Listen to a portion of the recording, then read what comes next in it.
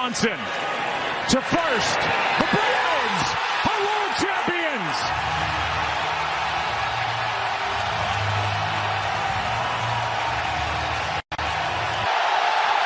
It's over. The Bucks have done it. The long wait has ended. After a half century, the Milwaukee Bucks are NBA champions once again. The Tampa Bay Buccaneers have a second Super Bowl title in franchise history. And Tom Brady doesn't pass the torch yet to Mahomes, does he? Welcome to Sports Next, episode 46 here on Ecstatic Radio. I am Henry. And I'm Mr. Hodge. And this is a special Super Bowl weekend Yes, it is. version of the Sports Next. We are recording rarely on a Saturday, but it is Saturday, February the 12th. We also got UFC later on today, pay-per-view. Mm-hmm. So big weekend for sports right now going on.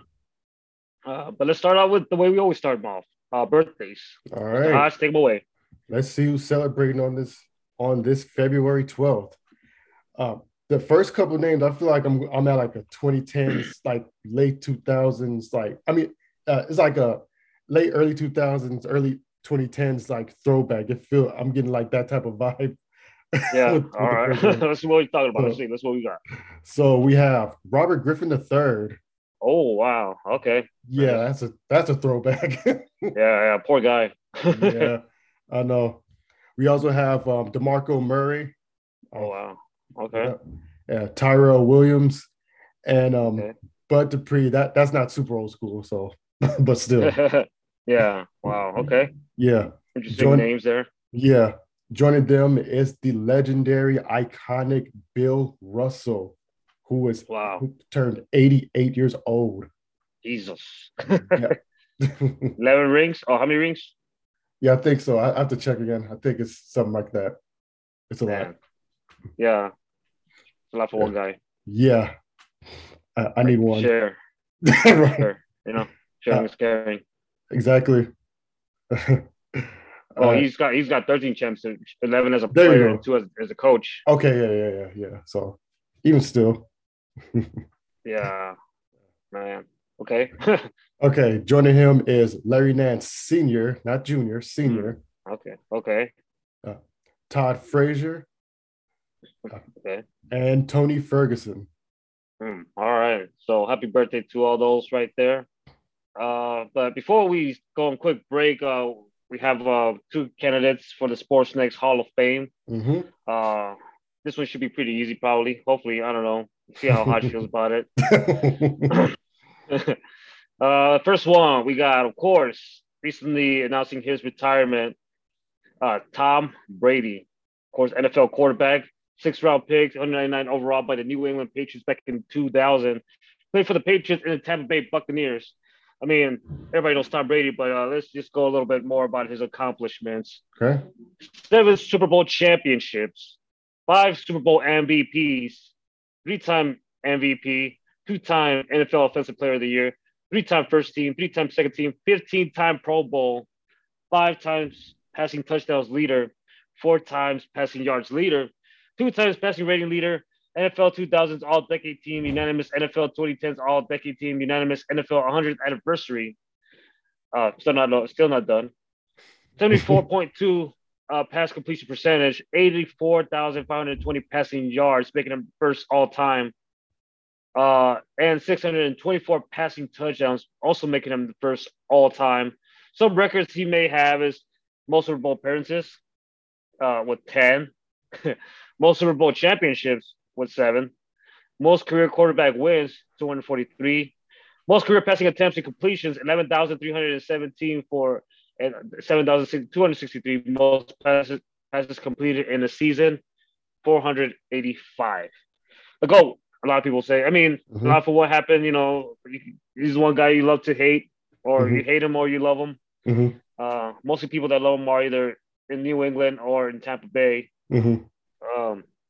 But nothing can take away all those accomplishments from Mr. Tom Brady. Hodge, I'll let you start it off. What you think? All right. Tell me a little bit about Tom Brady. Well, I mean, the legacy has been cemented. Honestly, it's been cemented since like his 3rd championship, and it just kept going up and up. I will nitpick a little bit. I won't talk too much about the scandals, but I will nitpick about the tuck rule. I don't think there's no like debating that was a fumble, but that was 20 years ago. Who cares? It's done. Yeah. Um, Yeah. his career, he would have made the Hall of Fame in 3 different careers. Like, well, how do they say it? They say he had 3 different Hall of Fame He had 3 careers. Hall of Fame careers. Yep. Yeah, all in one. And whether you like it or not, he is the most accomplished quarterback of all time. He's the most accomplished NFL player of all time. Mm-hmm. And I have no doubt in my mind he'll be a first ballot Hall of Famer. So there's no reason to not put him in our Hall of Fame. I'm going with a yes. Same here. I mean, yeah, like you said, I mean, it's one of those guys. It's like the fact that almost every Super Bowl, it feels like almost every Super Bowl he's there, or he's at least flirting to get there, you know? Yeah. And it's always somehow he always pulls it off usually. I mean, even just the 2 years, just those 2 years he was in Tampa Bay were already a Hall of Fame career. I mean, how did you just go into a new team that wasn't even that good the year before, and you win the whole thing, and you beat one of the young best players in the game, Patrick Mahomes, in the Super Bowl? I mean, that's just crazy. Yeah. And he that Buccaneers team were the first team to win home Super Bowl, you know? Yeah. Of course our Rams are trying to do that this year, but I mean, Tom Brady to be part of that was he's been part of everything. Yeah. So yeah, he's the one guy that probably every guy's hating on. Or everybody wishes like, man, I wish I was Tom Brady. I mean, he's got it all. He's got it all. He's got rings, he's got money, he's got a model wife, everything. Yeah. So yeah, Tom, he's definitely going to be a first ballot Hall of Famer. So congratulations, Tom Brady, probably better than the NFL Hall of Fame. You're inducted into the Sports Next Hall of Fame. Oh, absolutely. Like you don't have to wait 5 years. You get put in immediately. Yeah, exactly. I will say this. I don't mean to like crap on his parade, but it doesn't matter because he's going to be forever immortalized. I do take pride that the Rams retired him.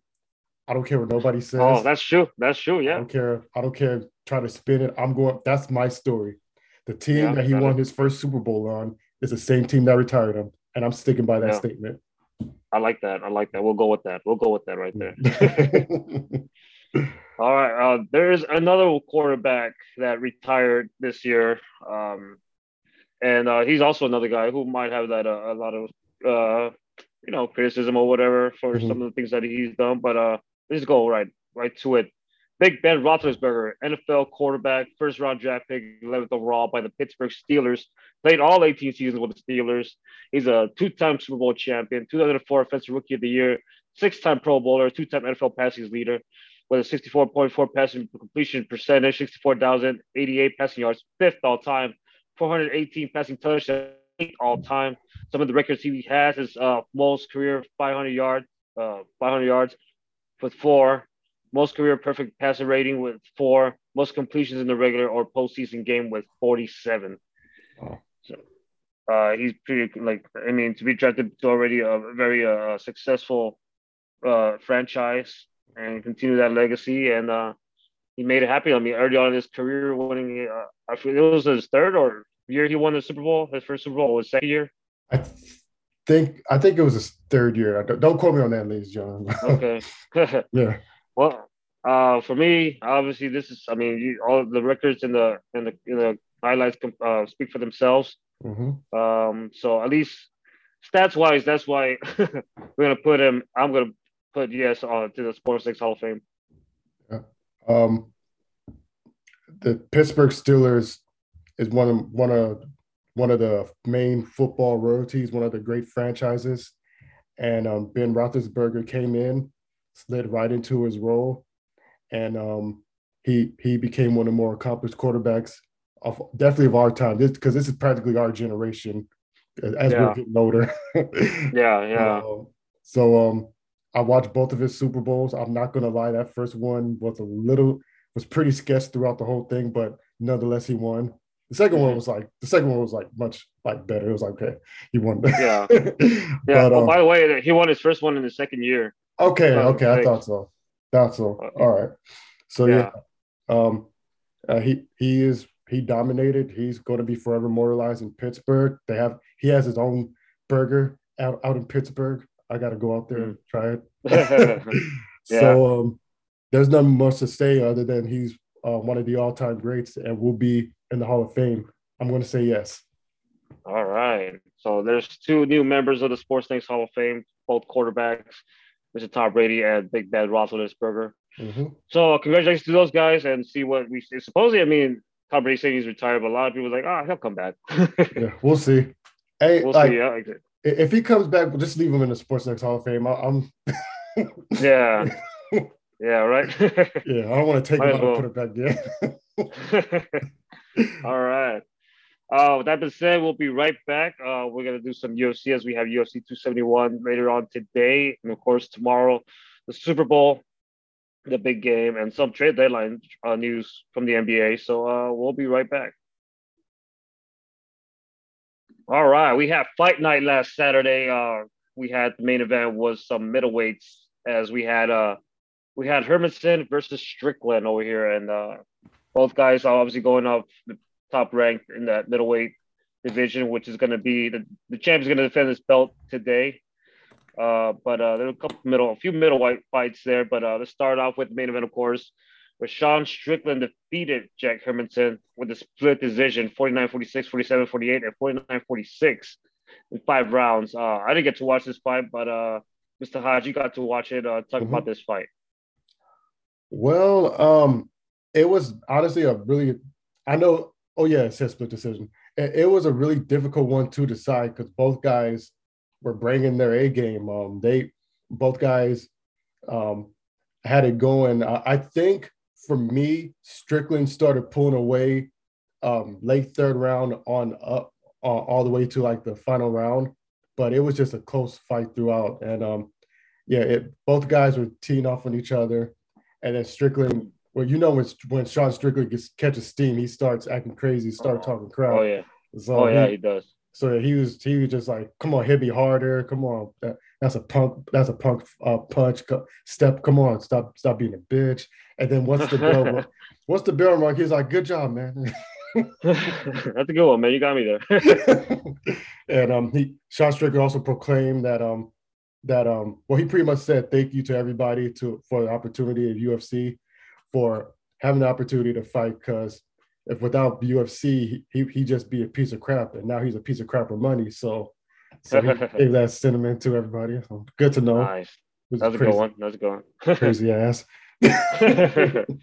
Oh yeah, that put him at a 6-fight winning streak, and not just that, he could be next in line for the championship. Yeah. For Adesanya, I mean, he was at number 6 ranked middleweight. Mm-hmm. While Hermanson was, I forgot where he was at, but like I'm pretty sure he was up there too. So this win for sure could put Sean Strickland next in line for that championship against either Adesanya or Robert Whittaker. Mm-hmm. But we'll see about that. So congrats to Sean Strickland on that win.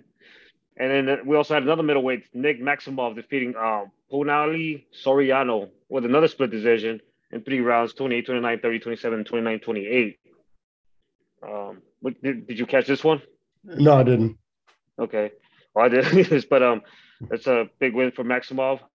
As Soriano had a lot of steam going on with him, and brought him down. We also had welterweight Shavkat Rakhmonov defeated Carlston Harris with a KO, spinning hook kick, and punches. Ooh, that sounds nasty. Yeah. But light heavyweights defeating Brendan Allen defeated Sam Alvey with a submission rear naked choke. Middleweights Brian Battle defeated Trijan Gore, unanimous decision. And catchweights Julian Erosa defeated Steven Peterson with a split decision. Some prelim stuff, we had John Castaneda defeated Miles Johns. Hakeem Dawadu defeated Michael Triziano. Chidi Jokulani defeated Marc-Andre Baralt. Alexis Davis defeated, it doesn't matter anymore. Nobody cares about that. It's like right when the names get difficult. Okay, that's enough. Yeah. Fight of the night went to Julian Erosa versus Steven Peterson. And performances of the night went to Shavkat Rakhmonov and Chidi Jokulani. So good for them, I guess. But let's go straight to UFC 271. Today it'll be in Houston, Texas at the Toyota Center, home with the Houston Rockets. Mm-hmm. And let's start off with the main event right here. We have Israel Adesanya defending his middleweight championship against Robert Whitaker. This is the second fight among these two. Adesanya obviously won the first one. I believe that's when he won the championship. Mm-hmm. So your thoughts on this fight, Mr. Hodge? One of the more anticipated fights so far this year. This is the second time around that these two are going at it. I think this is going to be a dogfight, but I'm going to give Adesanya the hand. I do know he knocked him out last time. He went KO and punches. Yeah, I won't. Is he gonna? I feel like the fight's gonna be more of the distance, but I wouldn't be surprised if he knocked him out. If that makes sense. Yeah, I mean, I don't know. I saw Rob Whitaker in his last fight, and he looked like perfect. I mean, everything he did was just so good. And who knows? Maybe he has better time this time. But it's gonna be a good one. It's gonna really go. It should be going back and forth. I would hope it's 5 rounds on these two guys. Yeah, because it's gonna be an entertaining fight for sure. Yeah, both these guys really don't like each other. Mm-hmm. So it's gonna be the last win for Whitaker was against Kevin Gastelum, and he just looked so good on that fight. Yeah. So it's gonna be a good fight, and I'm going for I don't know. I'm hoping Rob Whitaker takes this one, but I think Adesanya is gonna take it too. He has a lot of it, a lot of momentum going toward him. Yeah. So it should be a good one for sure. Very entertaining fight. Mm-hmm. But the co-main event, we have heavyweights Derek Lewis versus Tai Tuivasa, and of course we know Tai Tuivasa with the guy with the drinks out of a shoe. Same time, Tuivasa says he will want to do a shoey out of Derek Lewis's cup if he wins. Yeah, those are fighting words. Those are fighting words. That's a brave man. I would not say that about Derek Lewis. I know, right? Hey, but Tuivasa also has a lot of momentum going for him. He's a 4-fight winning streak. His last fight was last December against Augusto Sakai at the UFC 269. Mm-hmm. Derek Lewis had already competed for the heavyweight championship, I think twice already, and was unsuccessful. His last one, he did beat Chris Daukaus back in fight night back in December. Mm-hmm. But he's recently also lost the championship, interim championship against Cyril Gane back in August, UFC 265. But he competed twice for the championship, losing to Daniel Cormier and Cyril Gane. But so he's trying to get back up there. But I mean, this is gonna be a big fight for Tai Tuivasa for sure. Probably the biggest name he's fighting so far. Yeah. Your thoughts on this fight? I've been wrestling back and forth about who I think is going to take this fight. I don't know. Both of these men, their knockout power is insane. It's hard for me to choose. Like, I feel like it's one of those things where you can't go against Derek Lewis, but then it's like, I don't know. This one's tough for me to call, but I'm going to go with Lewis, but I won't be surprised if Tai not only wins but knocks him out. It's a tough one for me. I'm going with Tai. Okay. I'm going with Tai. I'm riding with Tai. I like Tai. Yeah. I highly doubt he's gonna drink out of Derek Lewis's cup, but well, I mean, I would like to see that. If he does. Imagine he just rips his trousers and just snatches it out. Oh yeah. I don't know how he's gonna do that.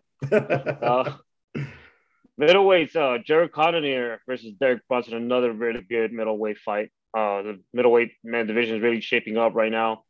But that's another good one. Both guys very much veterans, and especially Derek Brunson, who has been on a roll too. He has some kind of fight winning streak too, I believe. He has 1, 2, 3, 4, 5. This 5-fight winning streak.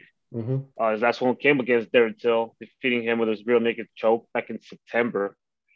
So he has a lot of momentum riding on him too. So I got to go with Brunson as well. He's been looking really, really sharp recently. Okay. Yeah.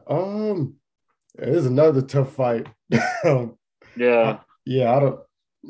Both of these men are beasts, so I don't know which one I'm gonna go with. I think I'm gonna give the slight edge to Cannonier. I won't be surprised if Brunson wins. Actually, no. Let me keep my prediction. I feel like it's wrong, but I'm keeping it. Right. Yeah. All right. We also have lightweights Alexander Hernandez versus Renato Moicano.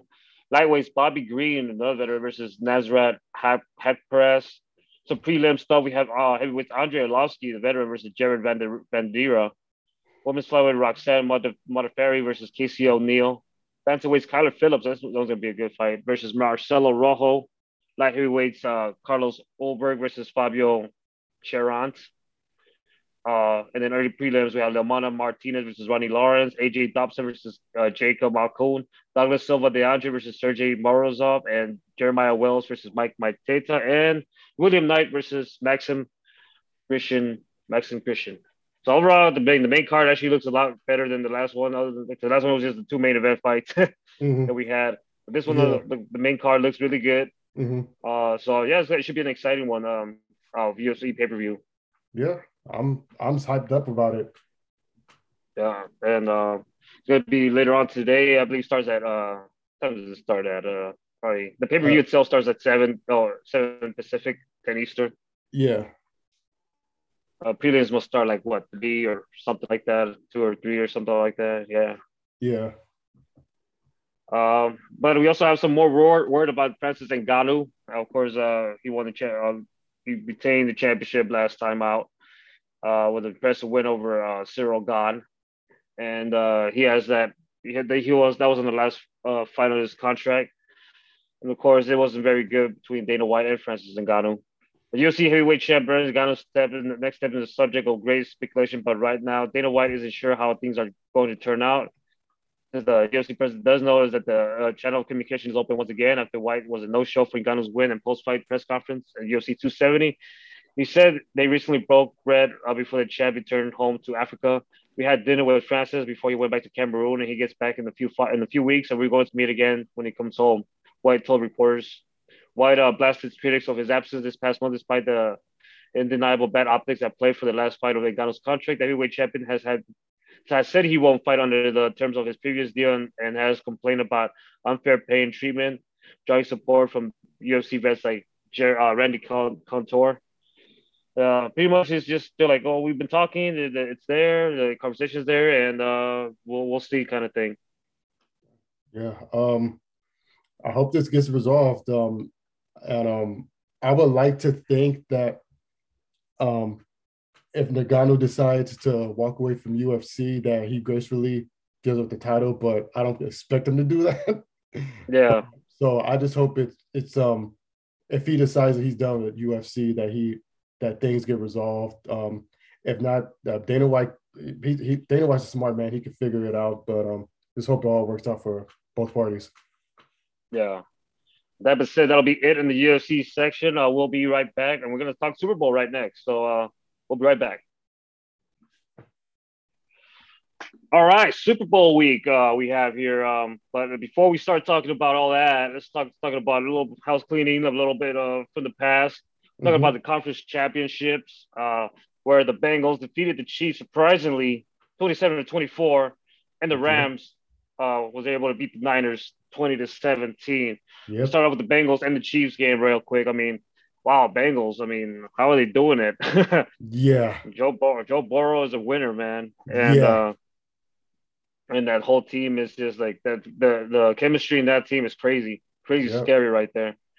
But Joe Burrow went for 250 yards with 2 touchdowns and an interception. But Joe Mixon had 88 yards. T. Higgins 103 yards. Ja'Marr Chase with 54 yards and a touchdown. Perrine also with the touchdown. Man, this team, Eli Apple had 7 total tackles in that game. And we also had Von Bell with the interception, BJ Hill with the interception. And, man, what happened to the Chiefs? What do you think happened to the Chiefs? Patrick Mahomes threw 2 interceptions, man. I think it was just a simple implosion by the Chiefs. I don't know if they because the Chiefs have been struggling all season, but they caught steam later on. And I don't know if they got too comfortable, but they just imploded. I had a feeling that it was going to happen after that play before the half ended where Mahomes threw a short pass to Tyreek Hill in the end zone and they stopped him. Something told me the game was going to change right there. But I'm like, nah, Hodge, it's not going to happen. You're just overthinking things once again. And they came out the second half flat, and the Bengals, to give credit to the Bengals, they rallied back and they recharged, and they showed the world, like, we may be young, but we're scrappy. We're ready to fight. Well, how about their journey to the Super Bowl? I mean, they had like let's talk about the playoffs where the first win was against the Raiders. mm-hmm. That was okay. Then they went on to beat the Titans with Derrick Henry, I believe. Yeah. And they beat him 19-16. So Titans for a good while. I think they were the number one team, I believe. They were the number one seed.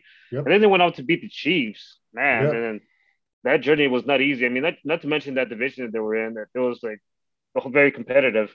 Yeah. Throughout the whole season. Mm-hmm. And here they are in the Super Bowl. Wow. But let's go to the NFC Conference Championship, of course, with our Rams defeated the Niners, one of the biggest probably games of the year because based on the fact that the rivalry is there. Mm-hmm. And both teams do not like each other at all. And we Mm-hmm. talked a lot about how, the Niners have had the Rams number for the 6 straight games. Mm-hmm. And Sean McVay struggled against the Niners. Mm-hmm. So you and I were very worried about this one. But it's something still said like Garoppolo, we can't lose to them 3 times. We can't lose to Garoppolo 3 times in 1 year, Exactly. And so, but I mean, the Deebo Samuel, man, that guy's a beast, a monster. And Yes. he showed it. He proved it again this time, where everything was just all up on Deebo, man. But obviously, like I said, the Rams took the win here. Matthew Stafford threw for 337 yards, 2 touchdowns, and an interception. Cam Akers, it was not too much running game going around still, but with Cam Akers with the 48 yards, 16 yards for Sony Michel. Matthew Stafford ran a couple times for a total of 8 yards. But Cooper Kupp, man, another monster right there. Cool. Talk about a monster. 142 yards for 2 touchdowns, averaging 12.9. Odell Beckham, 113 yards. Kendall Blanton with 57 yards. And Higbee, who unfortunately got hurt in that game, still had 18 yards in that one. Van Jefferson with 9 yards. But and then we talk about some of the defense here. Troy Reader with 8 total tackles. Eric Weddle, man, 9 total tackles in this one.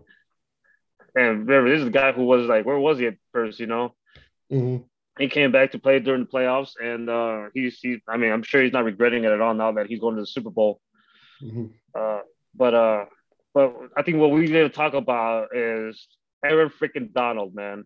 Yeah. He proved why he is the best player in football, because for the most part, the Rams were losing this game for, I believe, it was 10-7 at the end of the half. It wasn't that much scoring going on in the beginning. The first quarter was no score, but it was 10-7 for San Francisco, and then at some point they went 17-7, and then the Rams took it in the fourth quarter. But again, back to Aaron Donald, man. That play, Aaron Donald had the way to rally his guys, his defensive guys. Like, hey, we got to go to the Super Bowl, everything, all this. Like, we're losing right now, but let's get it. We're still good.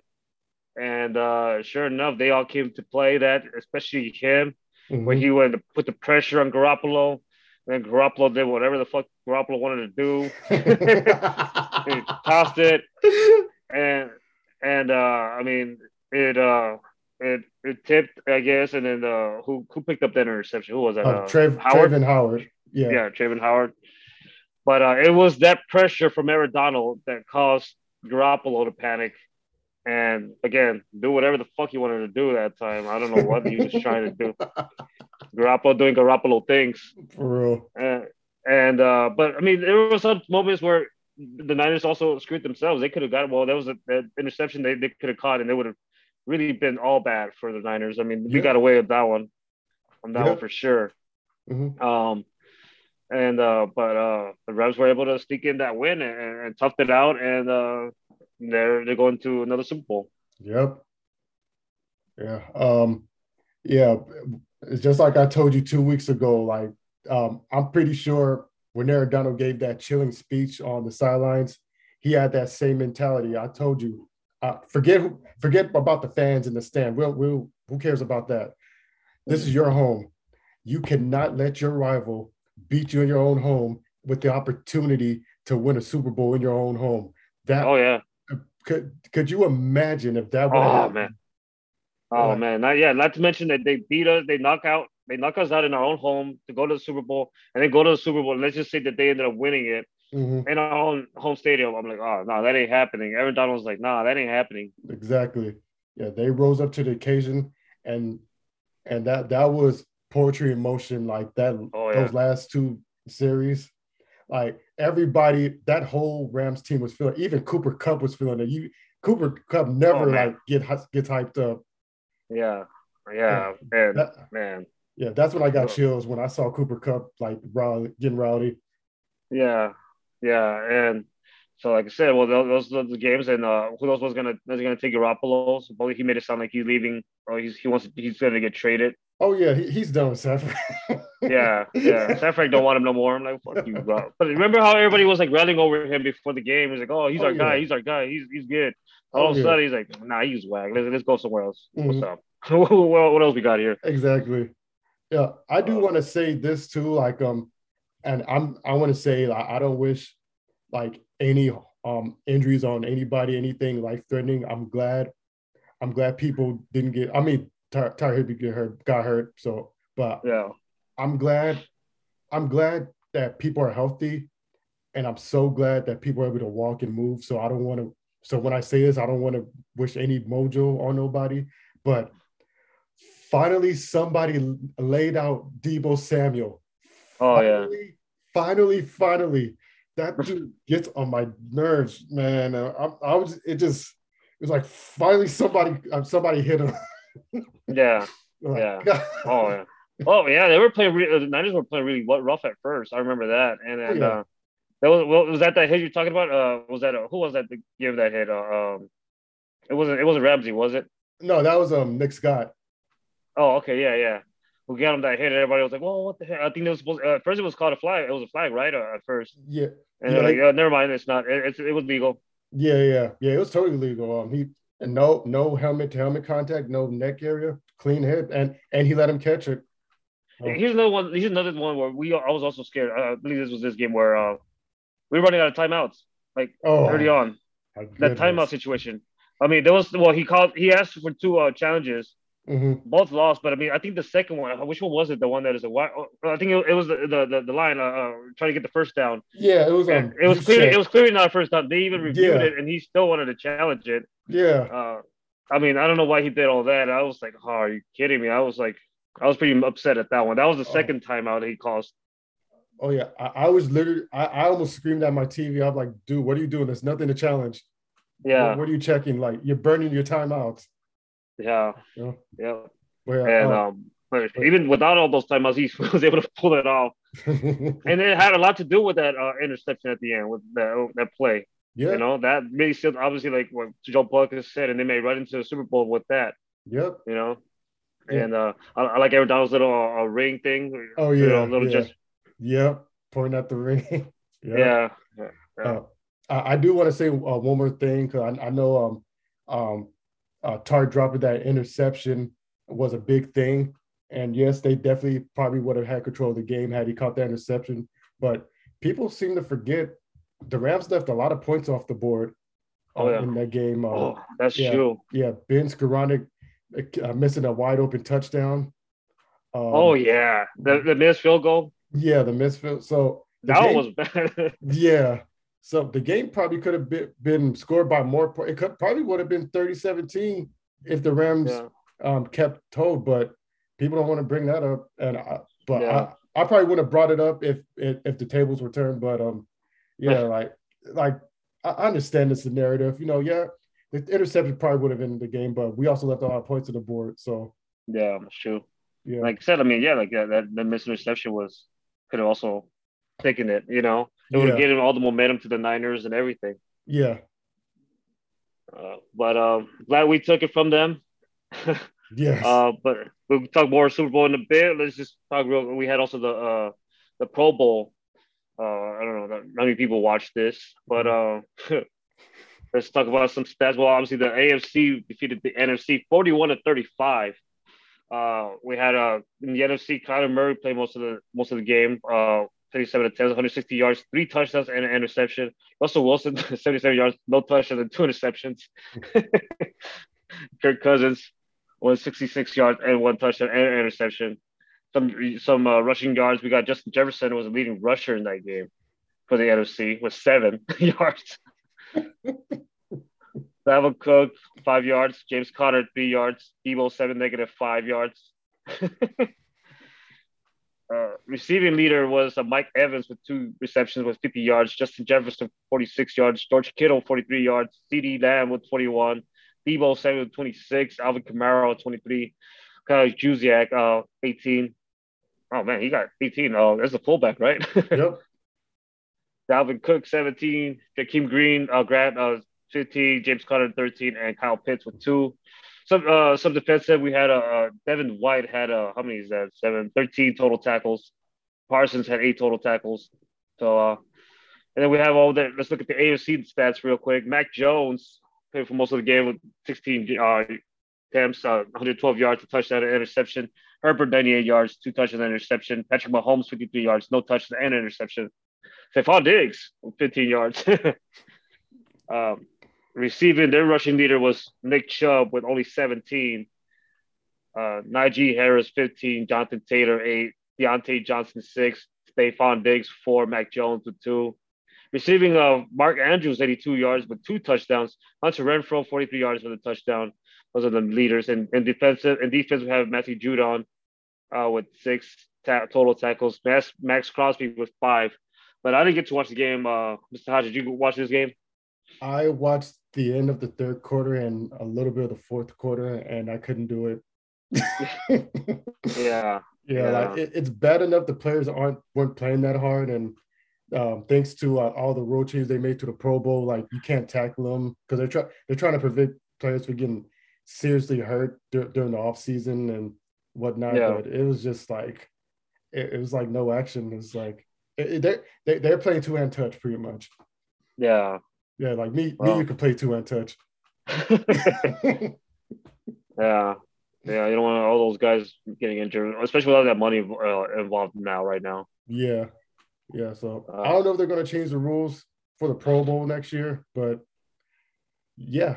I mean, the stats speak for themselves. You sounded like you were like exhausted reading those stats. Yeah.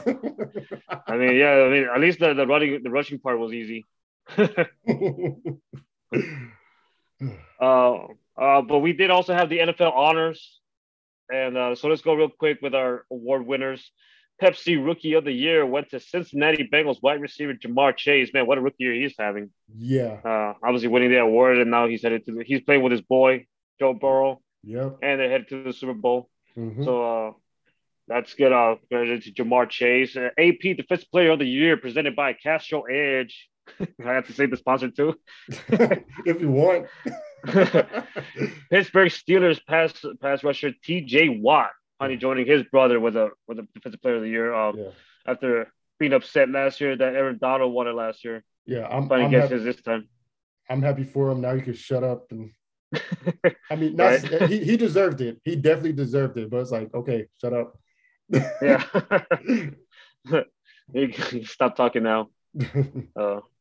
But Bridgestone best moment of the year went to Baltimore Ravens kicker Justin Tucker's record-breaking 66-yard field goal. Yep, that was. I would have given it to ending Tom Brady's career. Somebody in the Rams. Well, that was a crazy kick. I remember that. That gave me a lot of fantasy points. Oh yeah. Yeah. We also had AP Offensive Rookie of the Year presented by NFL All Day went to Cincinnati Bengals wide receiver Jamar Chase, of course. Yep. AP Offensive Player of the Year presented by Microsoft Surface went to, of course, our boy, LA Rams wide receiver Cooper Kupp. Cool. What a monster year he had. I mean, we'll talk about who won the MVP. Let's just do the MVP right now. Okay. It went, of course, to Mr. Aaron Rodgers for winning his 4th. But I mean, I feel like, I don't know, maybe it might be biasness, but Cooper Kupp had a really good, they say it's a quarterback award, but he had a really, the year he had, I feel like, can you imagine the Rams season without Cooper Kupp, all the key catches he made, all the plays he made with Matthew Stafford. is the main reason why we're where we're at right now. A Yeah. lot of it has to do with Cooper Cup. Yeah. Obviously, we had the rest like defensive players like Aaron Donald and Jen Ramsey and everything. But Cooper Cup, I believe, especially we talk about the Bucks game, that catch, man. I Yeah. mean, most of it was also the Bucks screw up, like leaving him open like that. That's where we were gonna go, and you still left him open. Yeah. But everything that Cooper Cup has done, man, because not just as a wide receiver, he plays a good tight end too, like a tight end. Running rush protection. He does everything for the Rams offensively. So, man, congratulations. It's wide receiver, but he was obviously a good runner up. Probably. I mean, Tom Brady's a good one too, but Yeah. Cooper Cup, I guess, like we said, it's a quarterback. It's a quarterback award. Yeah, pretty much. But yeah, Cooper Cup, man, like it's crazy. I'm happy for him. Like he's not the flashiest wide receiver. He's not gonna beat you with speed or he's not gonna do anything crazy, but he knows where to be at. And if to me, while I watch him play, it looks like he's thinking while he's playing.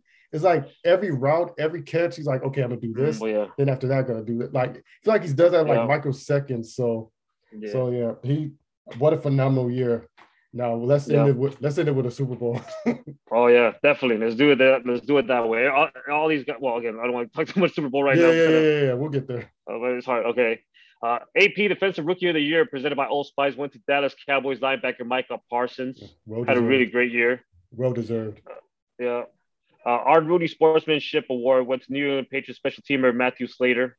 Okay. AP Comeback Player of the Year presented by Boz was the Cincinnati Bengals quarterback Joe Burrow, of course. Yeah. He was hurt at the mid last year, I believe. Last season. But I mean, another one I thought, even though he's a Niner, I don't want to give anything to them, but Nick Bosa. Oh yeah. He had a great comeback year. Yeah. Could have been a good runner-up. Yeah. But I guess comeback player is a quarterback award too. I'm just kidding. AP Assistant Coach of the Year went to Dallas Cowboys defensive coordinator Dan Quinn. For what? Couldn't stop the Niners. Good point. Could have stopped Garoppolo. Good point. I see no fault in your argument. All right. Anyway, I don't know why I'm hating. It's just random. Salute to Service Award presented by USAA went to Denver Broncos fullback and tight end Andrew Beck. I don't know. Okay. Courtyard Unstoppable Performance of the Year went to Cincinnati Bengals quarterback Joe Burrows versus Chiefs in Week 17. Oh yeah. I mean, I forget what they beat them already in our late regular season. Yeah. So Deacon Jones Sack Leader Award went to Pittsburgh Steelers pass rusher, of course, TJ Watt. FedEx Air and Ground Players of the Year went to Tampa Bay Buccaneers quarterback, of course, Tom Brady, winning the air. And the Ground Player of the Year went to Indianapolis Colts running back Jonathan Taylor, who had a monster year too in running back. Yep. Got me all those fantasy points. The same. Won me my fantasy championship. Bud Light Celly of the Year. What is that? What is that? Celly of the Year. Celebration. Oh, okay. Miami Dolphins defensive lineman Christian Wilkins Worm. Oh wait, I gotta look at it again. I was about to say, was that when he caught the football and ran into the end zone himself? I gotta look at it again. I thought they would try not to have any more show voting. Now that makes people players actually want to do more show voting. I know, right? Yeah, like I know they brought the celebrations back, but you can't look at an opponent and be like, "Oh, hey, gotcha, yeah. Gotcha." Oh, okay. Yeah. Take Roger Goodell. Yeah. AP Coach of the Year presented by Invisalign went to Tennessee Titans head coach Mike Vrabel. Yeah, he led his team to #1 seed. Well deserved. DraftKings Daily Fantasy Player of the Year went to, of course, wide receiver Cooper Kupp, who I was fortunate to have. Yeah, same. Won me some pretty good games. Same. Some lesser ones like Fan of the Year presented by Captain Morgan went to Atlanta Falcons fan Henry Eisen. Okay. So good job for him. Falcons won something this year. And of course, like I just mentioned, AP Most Valuable Player of the Year delivered by Pizza Hut went to Green Bay Packers quarterback Aaron Rodgers. So, and then let's talk a little bit about the Hall of Fame class of 2022, Yes, delivered by sir. Uber Eats. Went to Tony Boselli, Leroy Butler, Sam Mills, Richard Seymour, Brian Young, Cliff Branch, Art McNally, and Dick Vermeil. So, congratulations to that. Those are all the honors going on this during the week, Super Bowl Yep. week, of course. Yep. So, looks like the big winners were Joe Burrow, Cooper Cup. Where didn't Andrew Whitworth won a Walter Payton Manning of the Year award too? Yeah, he did. He won Walter Payton Man of the Year.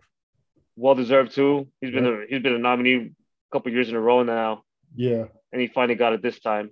Yep. So one of the most coveted awards in that honors. Mm-hmm. So congratulations to our boy Big Wit. Yes, sir.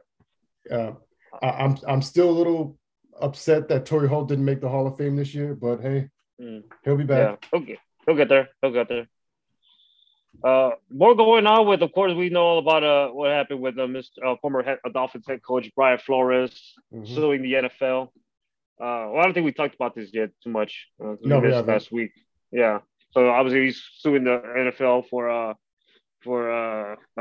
I guess he felt it was discriminatory when he got let go, or he felt like he even not getting jobs because of, or just getting interviews and not getting jobs when there's a whole thing going on, and I'm pretty sure everybody knows about it now. Yeah. But former Dolphins head coach Brian Flores sues NFL PT. Oh, that's what we're talking about. I thought this was a newer story. But there's a lot going on, like I mentioned. Things like where obviously he got let go, and then after having a pretty decent year, and they were just coming back up, a very young team. Supposed to being told by the owner that to tank, for every loss I'll give you 100 G's, and what was it? And then eventually being gonna be interviewed by the Giants, and Bill Belichick already congratulated him. He's like, "What are you talking about? I haven't even interviewed yet." He's like, "Oops, my bad, my bad." He also interviewed for the Bronco job before Vic Fangio got it, so obviously he's suing them. And your thoughts on this whole situation, Mr. Hodge? I'm reading these stories. I've read them last week, obviously, so I know a bit about them. Really shameful for not only these franchises but the NFL. And I understand you want to be familiar with your coach and be comfortable with who you bring around, but if the results are showing you that they've been successful, why not give them a chance? Yeah. Everybody has their coaches and they've signed all of them. I have been screaming for like the last 2 seasons that Eric Bieniemy should be the next man up. He should have been the first one snatched right off the board as a head coach, and he's still with the Chiefs. And a lot of people will be, I've been hearing that too. Even broadcasters have said that, like, I remember they talk all about like all these, assistant coaches, like, they're definitely one of the smart men, and he should be getting a job this year, and nothing. Yeah. Some of them want to counter argue about like, well, they have Andy Reid and Patrick Mahomes, but if you look closely at Andy Reid's like coaching tree, like I don't remember everybody, but I know Doug Peterson is one of them. Like he got a head coaching job immediately. I can't. I don't remember his coaching tree, but if you look back at it, everybody who was Andy Reid's offensive coordinator, ended up being a head coach. Right. And so when people try to counter argue with, you're trying to force, you're just trying to force Black people to get coaching. That's going to force people who are underqualified to get jobs. I'm like, okay. I hear what you're saying, but that's not it, because it's not about giving African Americans jobs just because they're African Americans. But if they're producing for you and they're showing you results, they're clearly the best person there. So they should be given opportunity to coach. The Rooney Rule has failed miserably. I was disgusted several times when I heard that I'll be technical when the Dolphins allegedly, I'm use that word, allegedly, offered Brian Flores $100,000 to tank games. Yeah. What? Excuse me? Yeah. I thought you guys wanted to win. I thought you wanted to build your franchise. You still, well, we'll see what happens with Tua Tagovailoa, but you're still looking for your quarterback since Dan Marino retired. That was back in 2000. Yeah. And you're over here taking games, and the Giants was a mess. And I really hope that John Elway story isn't true. I really hope you didn't show up hungover. Oh yeah. So and then during that time last week when the news broke, Hugh Jackson said that he was that they pretty much treated him the same way in Cleveland. Like they wanted it wasn't like $100,000, but they were trying to bribe him to tank games. And so it's making me think, I'm like, why is it that serious? I thought you guys want to win. I thought you want to do this for your fan base. Should it matter who's leading your team, be it a head coach or a quarterback, you know? Yeah. And think about the fans too. Like, how would you feel? I feel bad for the fans. Yeah. Go ahead. Talk about like some of like we're talking about his coaching tree. Some of the guys that were under him is John Harbaugh, Leslie Frazier, Ron Rivera, Pat Shurmur.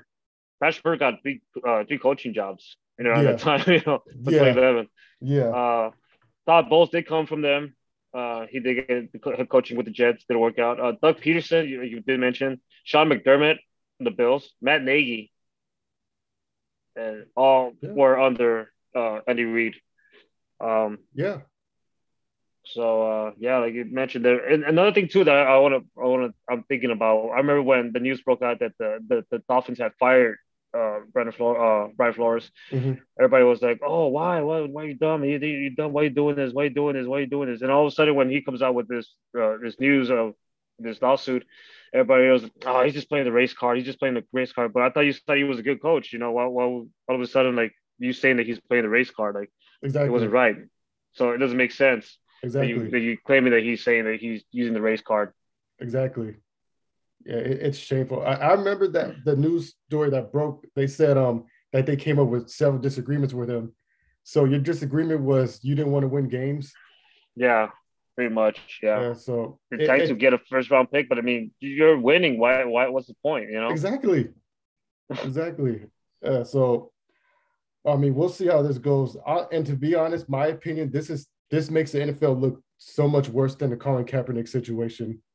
Oh yeah, this is way worse. Like you're in a league where they're saying end racism, Black Lives Matter, and all these different campaigns, and having hip hop in the Super Bowl, which we'll talk about momentarily.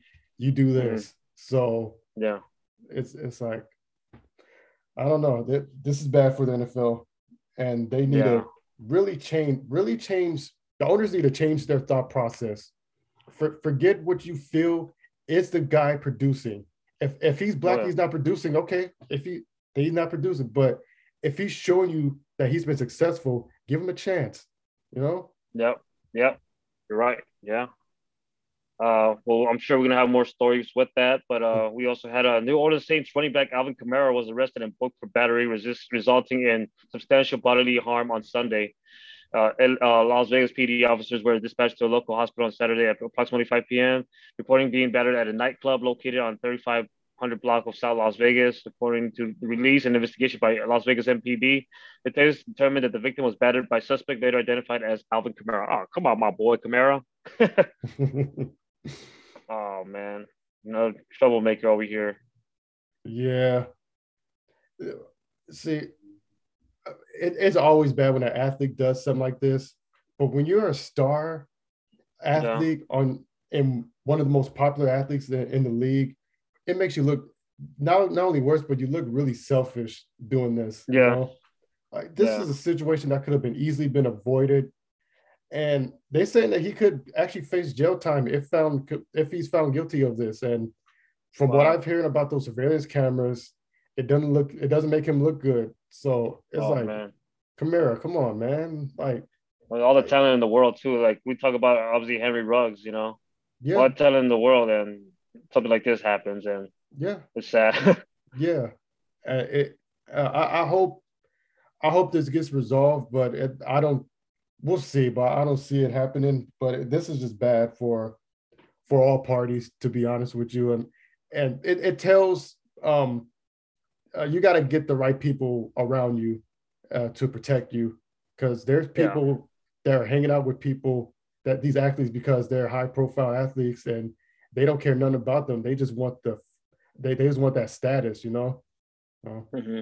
But funny though, like I remember several people saying it was a bad idea to have an NFL team in Vegas, and so far it's been coming true. Right. And we're gonna have the Super Bowl next year, right? The Super Bowl there is next year. The year after next year. Oh, the year after next year. Okay. Yeah. Where's it next year? Arizona. Oh, okay. Yeah. I mean, even still, it doesn't matter. Next year, 2 years from now, it's still Vegas. Yeah. Right. Well, I mean, Washington finally has a name. Washington announced a new team named the Washington Commanders. Of course, that's massage. I like the name. I mean, I like the uniforms. Excuse me. Oh, I just gave away. Oh yeah. I like the uniforms. I think the uniforms are dope.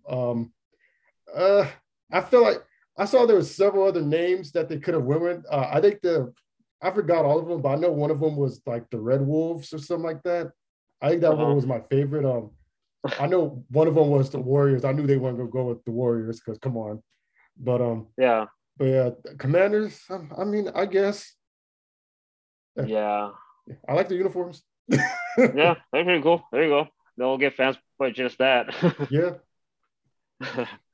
Well, new allegations levied against Washington Commanders owner Dan Snyder at hearing before congressional committee. The allegation of sexual harassment. So right away you change the name. Now you got bad news going on. The team's owner Daniel Snyder during a congressional roundtable investigating the team's toxic workplace and what some members of Congress are calling the NFL's quote cover up. Oh, that's another man. The NFL is really going through something right now. Yeah. I do not envy what's his name, Roger Goodell. Tiffany Johnson, a former marketing and events coordinator for the team, told a congressional committee that she was, quote, strategically placed next to Snyder at a work dinner, quote, not to discuss business, but to allow him, Dan Snyder, to place his hand on my thigh under the table. Oh, man. I learned that job survival was meant I should continue my conversation with another coworker rather than call out Dan Snyder right and then in that moment.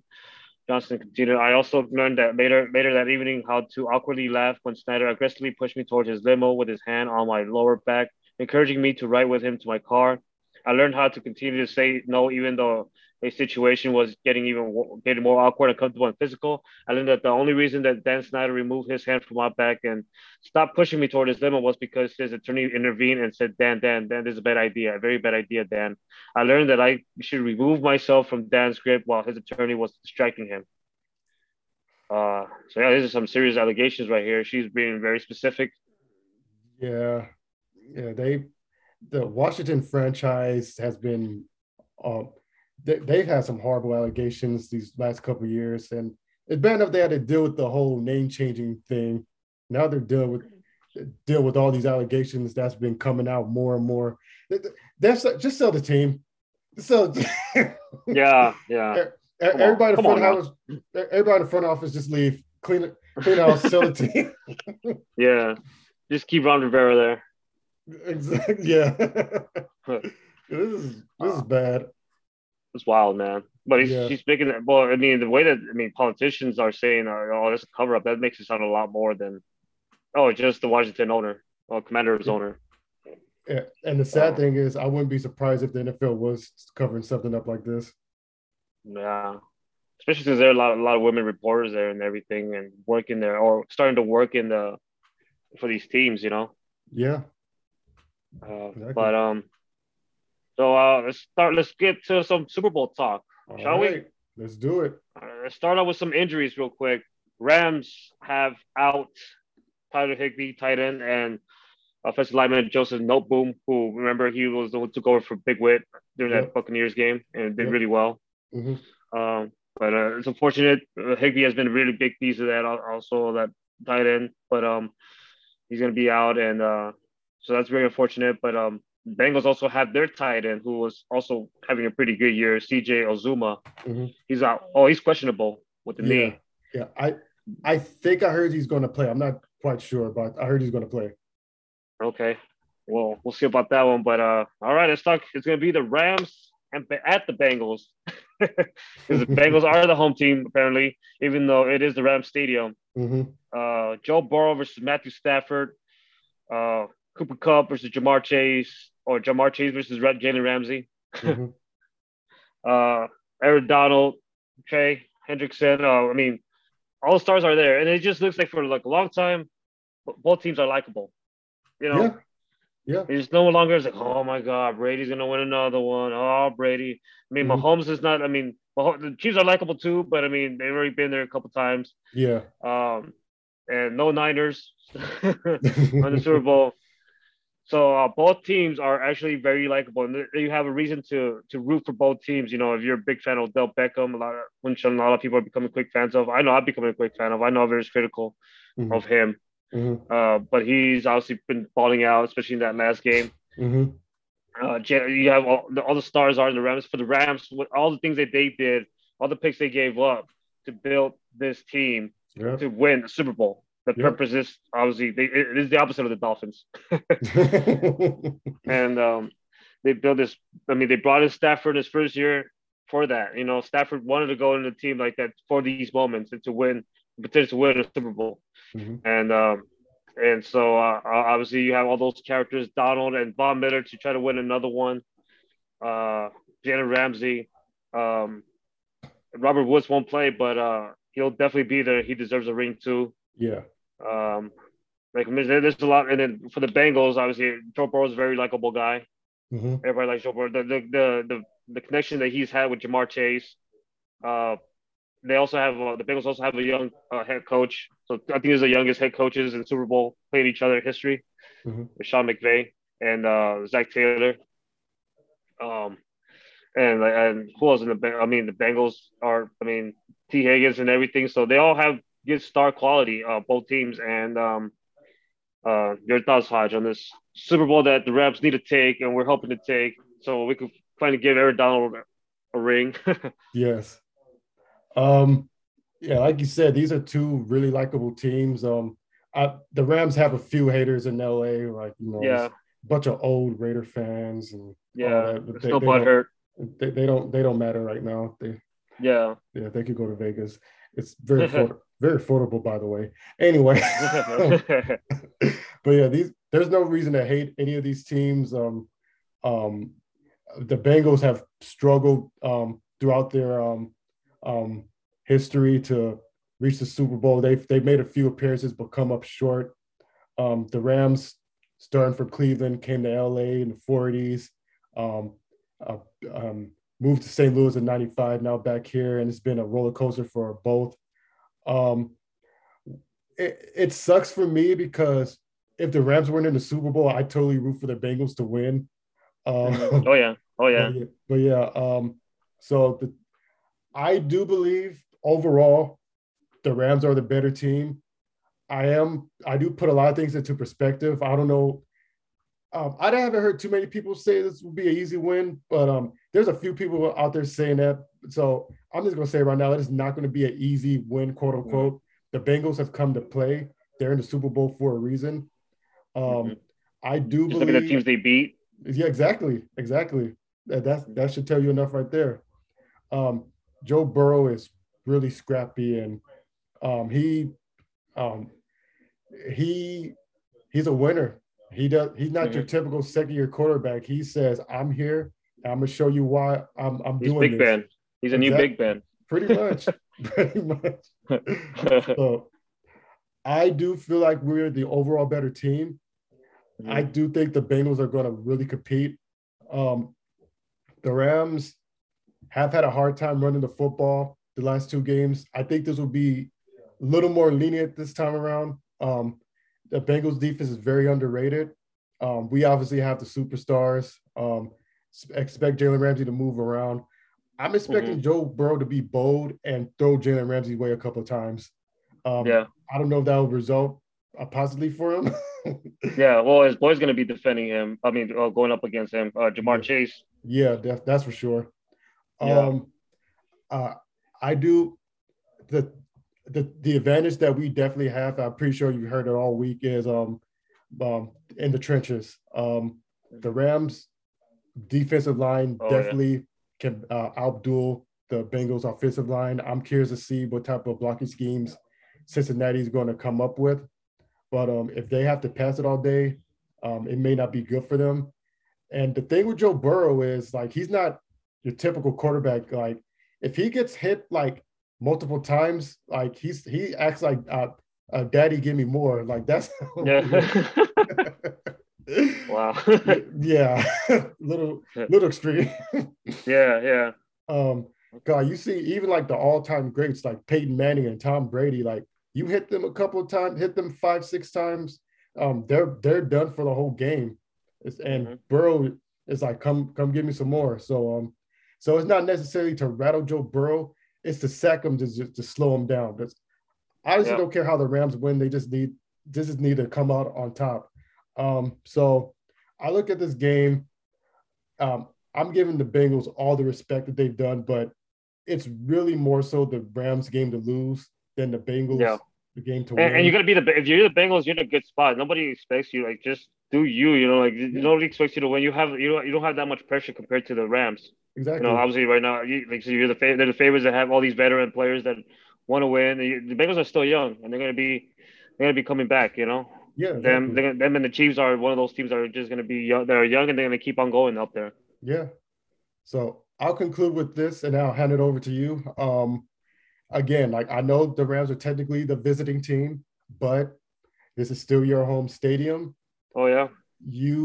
This is like the storybook moment where you spend millions of dollars to build this stadium just for you to be in the Super Bowl in your own stadium. It almost feels destined that you need to be here. You cannot let this team beat you in your hometown and then come back next season playing in SoFi Stadium, having that hungover mindset of, dang, I let a team beat us in our hometown in the Super Bowl. So I'm going to, and I've said it before on the show, I'm only unbiased during the regular season. During the playoffs, I'm all in. So you won't hear like a unbiased opinion from me about who's going to win. I'm going to go all in on my team. It's going to be a battle. It's going to be a good game. So, I'm going all in on the Rams. Yep. All right. Same here. We got to go all in on the Rams. Like I said, we're very favorites. It's like we should do it. We should be able to get this win. But it's not gonna be easy. Definitely not easy. None of these games have been easy. And if we lose, it's gonna be. I mean, we're just gonna not make those mistakes that we've had. Matthew Stafford has to be better at that. Yes. And also not all the time it's him. But he still has to be a little bit smarter on that. Mm-hmm. And that's what we. I mean, if we lose, it's gonna be because of that. Mm-hmm. And like you said, I mean, our defense is at this point superior right now. So we're gonna take this one for sure. I mean, we're set. I mean, other than Higbee, we're healthy. Cooper Kupp is a monster. Odell Beckham is balling. Mm-hmm. What was his name? Who took over for Higbee? He's playing pretty well too. Kendall Blatton. Yeah, he's been playing pretty well too. Yeah. And then we just need a little bit more running game for that time when we're trying to kill some clock. Yeah. But other than that, we should be able to handle this. Yeah. So we can't wait. It's gonna be a party. I'm sorry, but I forgot to mention about Joe Mixon. Yeah. Rams Mixon, definitely need to shut him down. Oh yeah, he's really good out there. Yeah. So it's gonna be a good game. I mean, it's almost, you could say it's almost evenly matched. Yeah. Hopefully we could take that swag down from Joe Burrow, at least just for this game. yeah. Can you imagine though, the Rams win? Like, oh man, how crazy LA is going to be, Oh yeah. Right. Yeah, we're going to that parade, right? I'm gonna try to go there. Oh man! All right. Well, I mean, enjoy the Super Bowl. Have a good. It's gonna be a good game. And enjoy the halftime show. it looks like actually we have a good halftime show this time around. Yeah, I'm still shocked that they went that direction. Yeah, I'm like, especially Eminem? here. I was like, Eminem, Dr. Dre, Snoop Dogg too. I was like, what? And enjoy of course the commercials. Oh yes, Can't wait to see the commercials. mm-hmm. Super Bowl has a little bit of everything, Mm-hmm. so for all types of fans. You know what I caught myself watching the other day was Prince's halftime show. Man, that one was one of the most greatest of all time, I think. Yeah. Beautiful. Yeah. And it rained that day. I used it. I used it to. I saw it in the morning to try to give myself some energy, like to pump me up. Instead, it almost made me want to cry. How good it was. Right. And then the fact that it rained that day too. Oh yeah. It rained and it poured when at the end when he was playing Purple Rain. Yeah. Man, that guitar and everything, man, that was just amazing. Yeah. Anyway, we'll take another quick break. We'll talk about some basketball. We've got a little bit of baseball news, not too much, but we'll be right back. All right. So the NBA, let's talk about some standings real quick. Let's talk about the East. The Miami Heat staying at number 1 with a 4-game winning streak. The Cavs are at number 2 with a 4-game winning streak. The Cavs, LeBron-less Cavs on number 2. The resurgent Kevin Love. Yeah. Number 3 is the Bulls. Number 4, the Bucks. Sixers at 5. Well, they had a star player we'll talk about a bit. Mm-hmm. Raptors an 8-game winning streak. They're up at number 6. The Celtics a 7-game winning streak are at number 7. The Nets with a 10-game losing streak are at number 8. Man, and then I don't know. I feel like it almost gets a little bit worse for them. Yeah. The Hornets are 9th, and what else we have here? The Pacers are number 3 with the 13. I'm sorry, about a 5-game losing streak, and the Pistons are all the way down with the 7-game losing streak. Over the West, with the Suns remaining at number 1 with a 4-game winning streak. The Warriors 4.5 games back behind the Suns. They're in a little 2-game losing streak. The Grizzlies on a 4-game winning streak. The Jazz 5-game winning streak. The Dallas Mavericks with the 4-game winning streak. Denver Nuggets. The Minnesota Timberwolves and the Clippers with a 3-game losing streak. Number 9, we have the Lakers. Right now they're not even in the playoff contention, or I believe 2-game losing streak. And we have also the Thunder and the Rockets are a 4-game losing streak each. Some games, right now we're recording actually pretty early today, but some games that are going to happen today, we'll have the Nuggets and the Raptors. That's going to be a good one. The Cavs and the Sixers should be a good one too. The Nets and the Heat. We also have the Lakers and the Warriors. Ooh. And the Clippers and the Mavericks. That one's going to be a good one. So, but let's talk about some tomorrow. We have not too many games. The Hawks and the Celtics, Timberwolves and Pacers, Super Bowl Sunday. Team should know better than to play on Super Bowl Sunday. Exactly. I don't care how it is. You know better. Talk about some All-Stars. Some All-Star teams are revealed. Team LeBron versus Team Durant. Team LeBron goes with Giannis, Steph Curry, DeMar DeRozan, LeBron, of course, and Nikola Jokic are the starters. Reserves, we have Jimmy Butler, Luka Doncic, Darius Garland, James Harden, Donovan Mitchell, Chris Paul, Fred VanVleet. As far as Team Durant, we got, of course, Durant, Joel Embiid, Jay Morant, Jason Tatum, Andrew Wiggins, Trae Young. Reserves, we got LaMelo Ball, Devin Booker, Rudy Gobert, Zach LaVine, Chris Middleton, DeJounte Murray, Karl-Anthony Towns, Draymond Green. Hodge, what do you think about these teams? So who do you think has the edge on this one?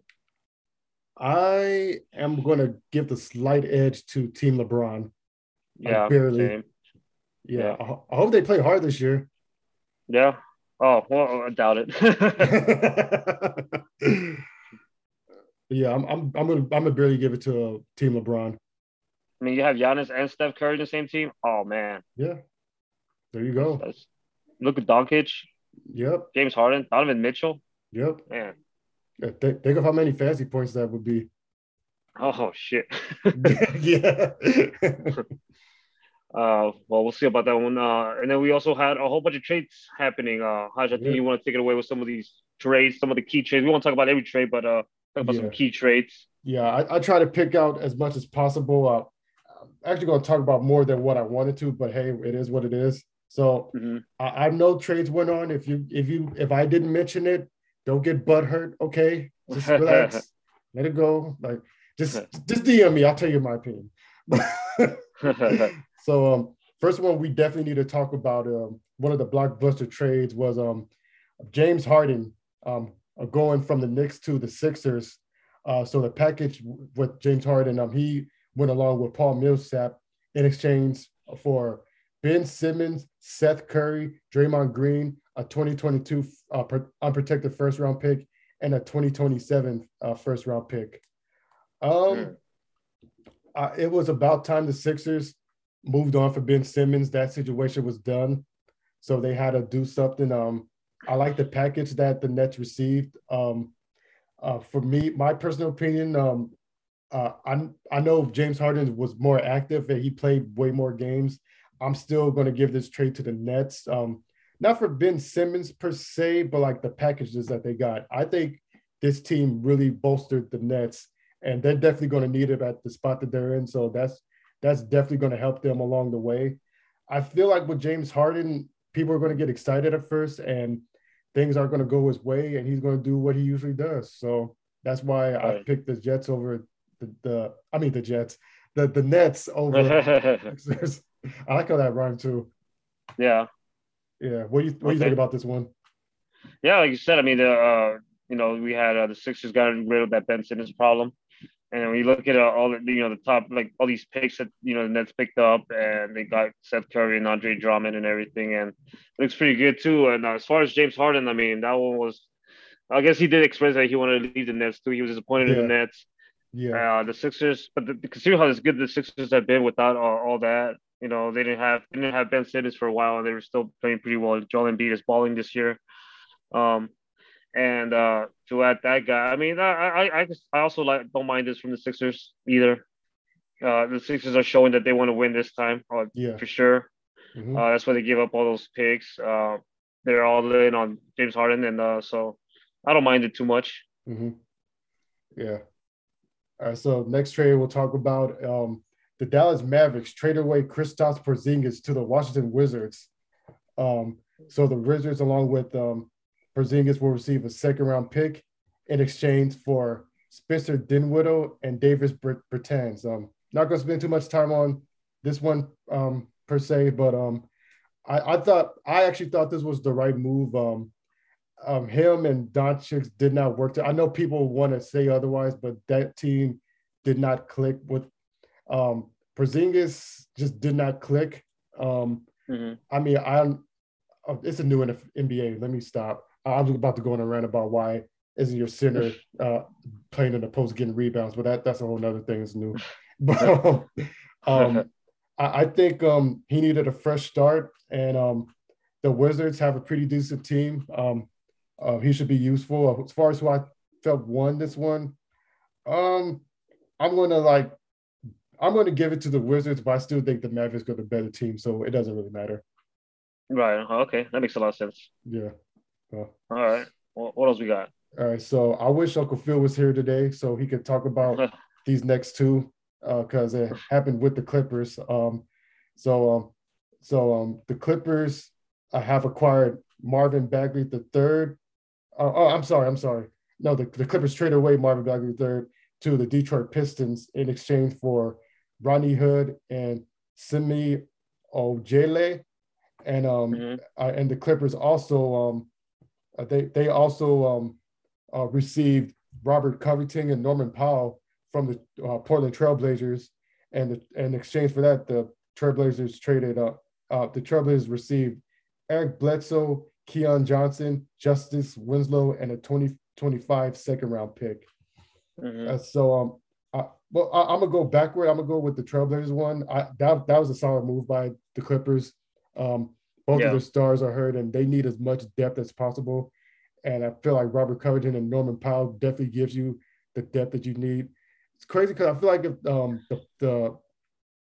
if Paul George and Kawhi Leonard were playing in this team would be like much further up in the rankings with the way that this was built. But they're doing what they got to do. So I do like the move. I do like that they traded away Bledsoe and Justice Winslow to also help out the Trailblazers because Portland's definitely trying to rebuild around Damian Lillard, so it'll be a fresh start for them. Okay, so now I'll go backward to the other trade they made with the Pistons. Yeah, this was a good move. I think I like the Trailblazers one a lot better, but moving Marvin Bagley, getting Rodney Hood and Samaje Ojale was definitely a better move. It definitely bolstered their rosters. So I definitely like the Clippers in both of these trades. Well, the Clippers also sent away Serge Ibaka to Milwaukee as part of that trade. So I think it was a 4-team trade, I believe. Yeah, I think so. So Pistons received Marvin Bagley, Clippers received Rodney Hood, Samuel Ojale. Milwaukee received Serge Ibaka, 2022 round pick, second round pick from Detroit, 2024 second round pick from Detroit. Also, Sacramento Kings received Dante DiVincenzo, Josh Jackson, and Trey Lyles. Yep.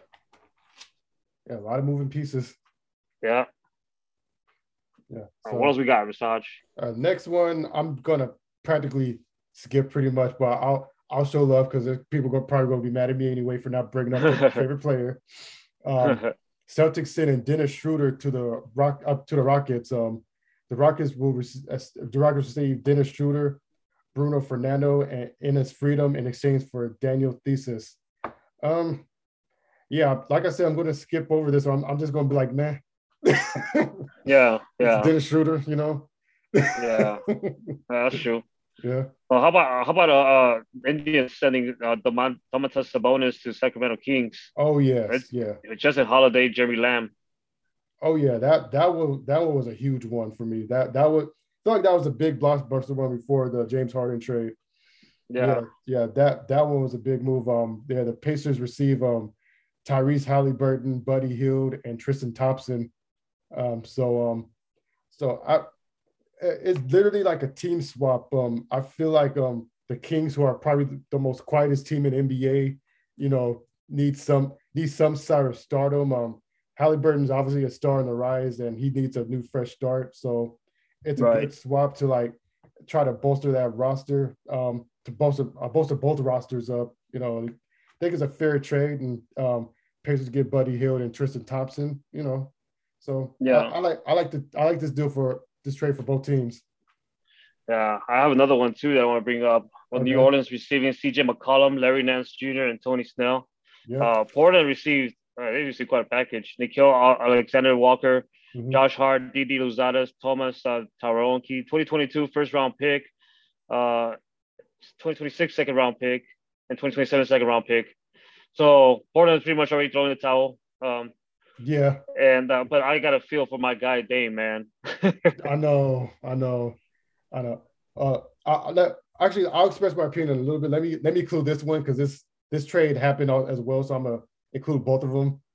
Then I'll talk about it.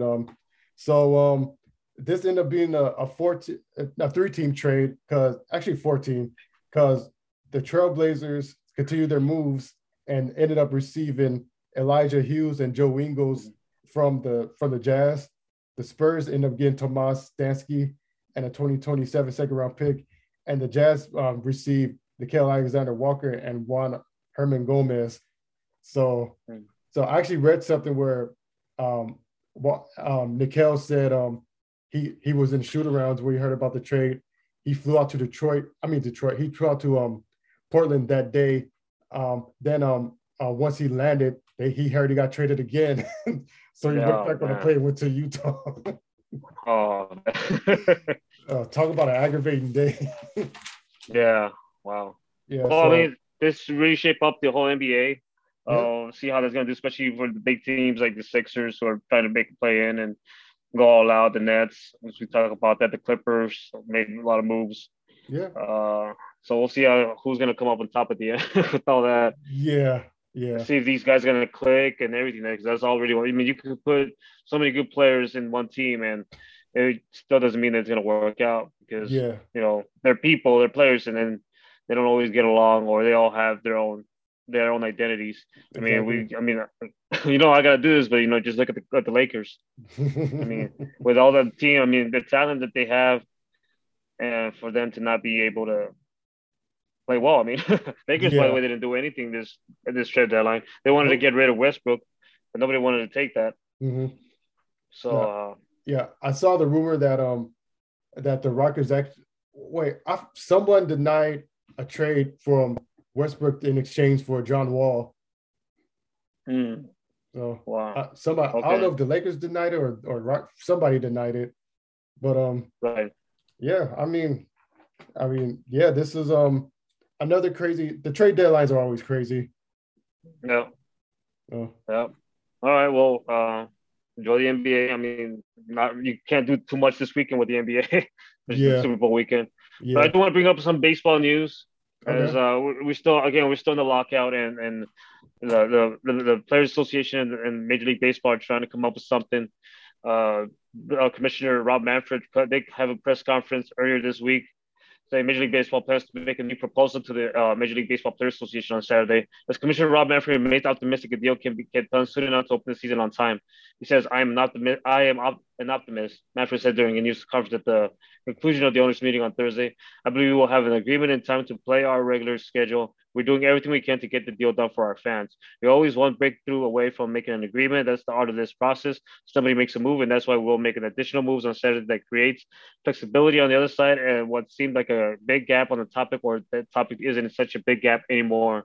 So it looks like they're sending a plan to the Players Association, and it's up to them to see if we can get this done and we get some baseball, man. Yeah. For it to happen on time, we need that. Yeah. Spring is around the corner. Yeah. And summer, and we need baseball in the summer and everything. So yeah, hopefully we get it done. Mm-hmm. Dodgers need to win another World Series. With that being said, that'll be it for us today on Sports Next. Hopefully you enjoyed the show, enjoy the Super Bowl, enjoy UFC 271. Yep. And we'll be back pretty soon, I guess. Monday and Tuesday will be our original recording days. Maybe. Seeing as that'll be it as far as the football season. So now we could really get more flexible as far as recording. Yeah. That'll be it. And have a good week.